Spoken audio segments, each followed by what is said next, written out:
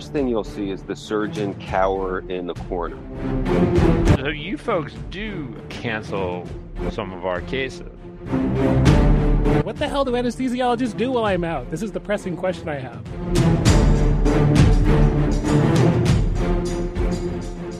Hey, Howard. Good to be back. We have a guest this week. We have a really special guest. We have a doc that I've known for a long time now. My name is John Bauman. I'm an anesthesiologist in Westchester, New York. Having a surgeon and an anesthesiologist on the same podcast discussion can seem a little bit like that scene in Mad Max Thunderdome where the two men enter, one man leaves kind of thing. Almost all non-trivial forms of surgery, maybe with the exception of hangnail removal, and probably not even that one anymore, are done with some form of anesthesia, right? That's right. I think most procedures will have some form of anesthesia involved, be it local, topical, regional. There are various forms that you can employ to keep a patient comfortable during procedures. I think that's fair to say, even in the period of time that I've been practicing, which is approaching about 20 years, we've seen the increase in our anesthetizing locations. And for cases that when I first started, we didn't really give anesthesia for. One of the biggest areas where we've seen that is with GI physicians, endoscopies, colonoscopies, and upper endoscopies. When I first started, an anesthesiologist would be involved once in a while, but now, especially in this area, we are involved in almost every GI procedure, colonoscopy or upper endoscopy, and it adds a level of not only comfort to the patient, but I think a level of safety, and it increases the efficiency. Right. So anesthesia has become safer over the last few decades, right? When I was a resident and coming up in my training, general anesthesia was the chosen mode for most procedures. Yet now you seem to have many different offerings in your toolkit. There definitely are. If you look back, the real reason that anesthesia has become so much safer over the years is because the training of anesthesiologists has become much more rigorous. So the people who are practicing are well trained and able to utilize the new technology to make sure that patients are safe in all different settings. So it used to just be if you were going to get anesthesia, it was in a hospital. We deliver anesthesia in offices and in GI suites and ambulatory surgery centers, and all safely.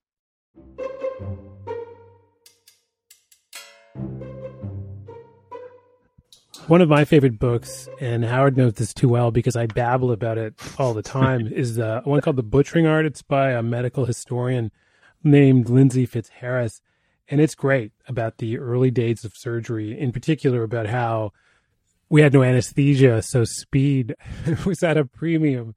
Otherwise, people tended to have this bad habit of dying of shock in the middle of an amputation, that if you could get it done in 30 seconds versus 60 versus 2 minutes, you were a better surgeon, because that's the way you had to compensate for there being no anesthesia. And at the same time, the early anesthesiologists were generally just some dude who happened to be nearby. It could just be, hey, passing citizen. And you did whatever it was the surgeon asked you to do, whether it was holding the person still, which isn't really great as anesthesia, or you administered whiskey. Right. They basically would pour ether on a rag, and the surgeon would say, hold this over the patient's face. Out of the early, what we would have called anesthetic agents, which ones of those have survived? I was thinking about maybe nitrous oxide, maybe as an example of an early one that we still use. Are there others? Yeah, nitrous is a very good example. No, most of the others we don't use anymore.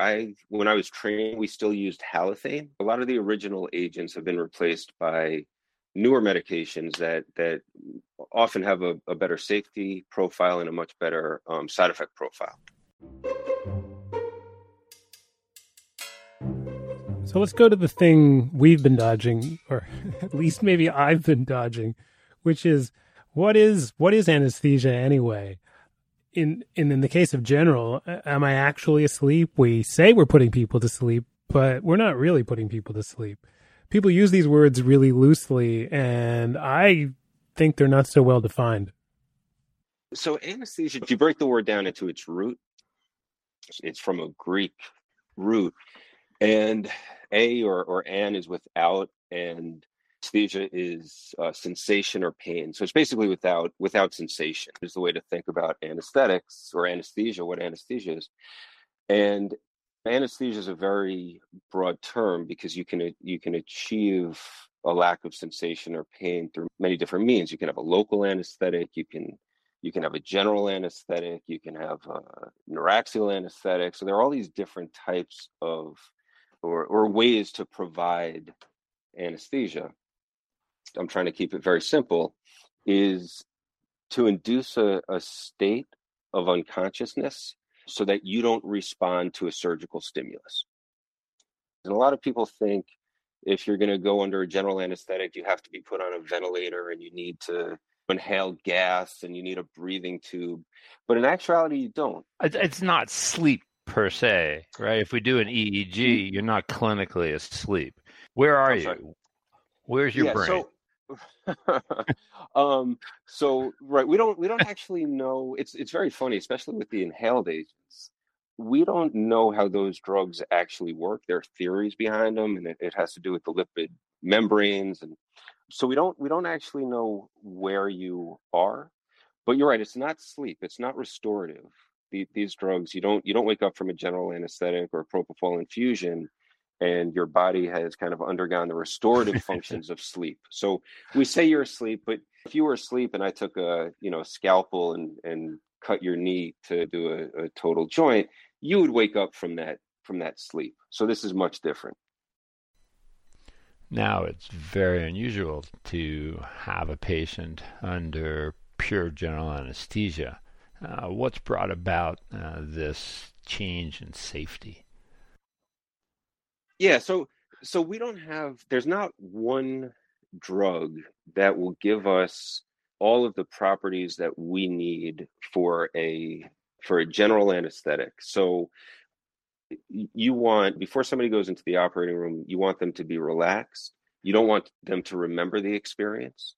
So to achieve that, we typically use a class of drugs called benzodiazepines, which the most common one we use is a drug called midazolam, or the trade name is Versed. And the properties, it relaxes you and causes amnesia. So those are two good properties. We also, during surgery, we don't want you to have pain. So some of there are a lot of, I guess you're kind of getting the sense that this is more of a cocktail of medications that we give to get all the properties you want of a general anesthetic. So for pain, we often use narcotics. Yeah. You want to induce the general anesthetic. And nowadays, the typical, and there are many induction agents, but the one we use probably 90% of the time is a medication called propofol. Propofol is probably one of the biggest, if not the biggest, breakthroughs in anesthesia in the last, it was developed in 1989. That medication is very nice. It's a very quick onset. It induces a general anesthetic. So, and that'll get us into the next phase of a general anesthetic, which is muscle relaxation.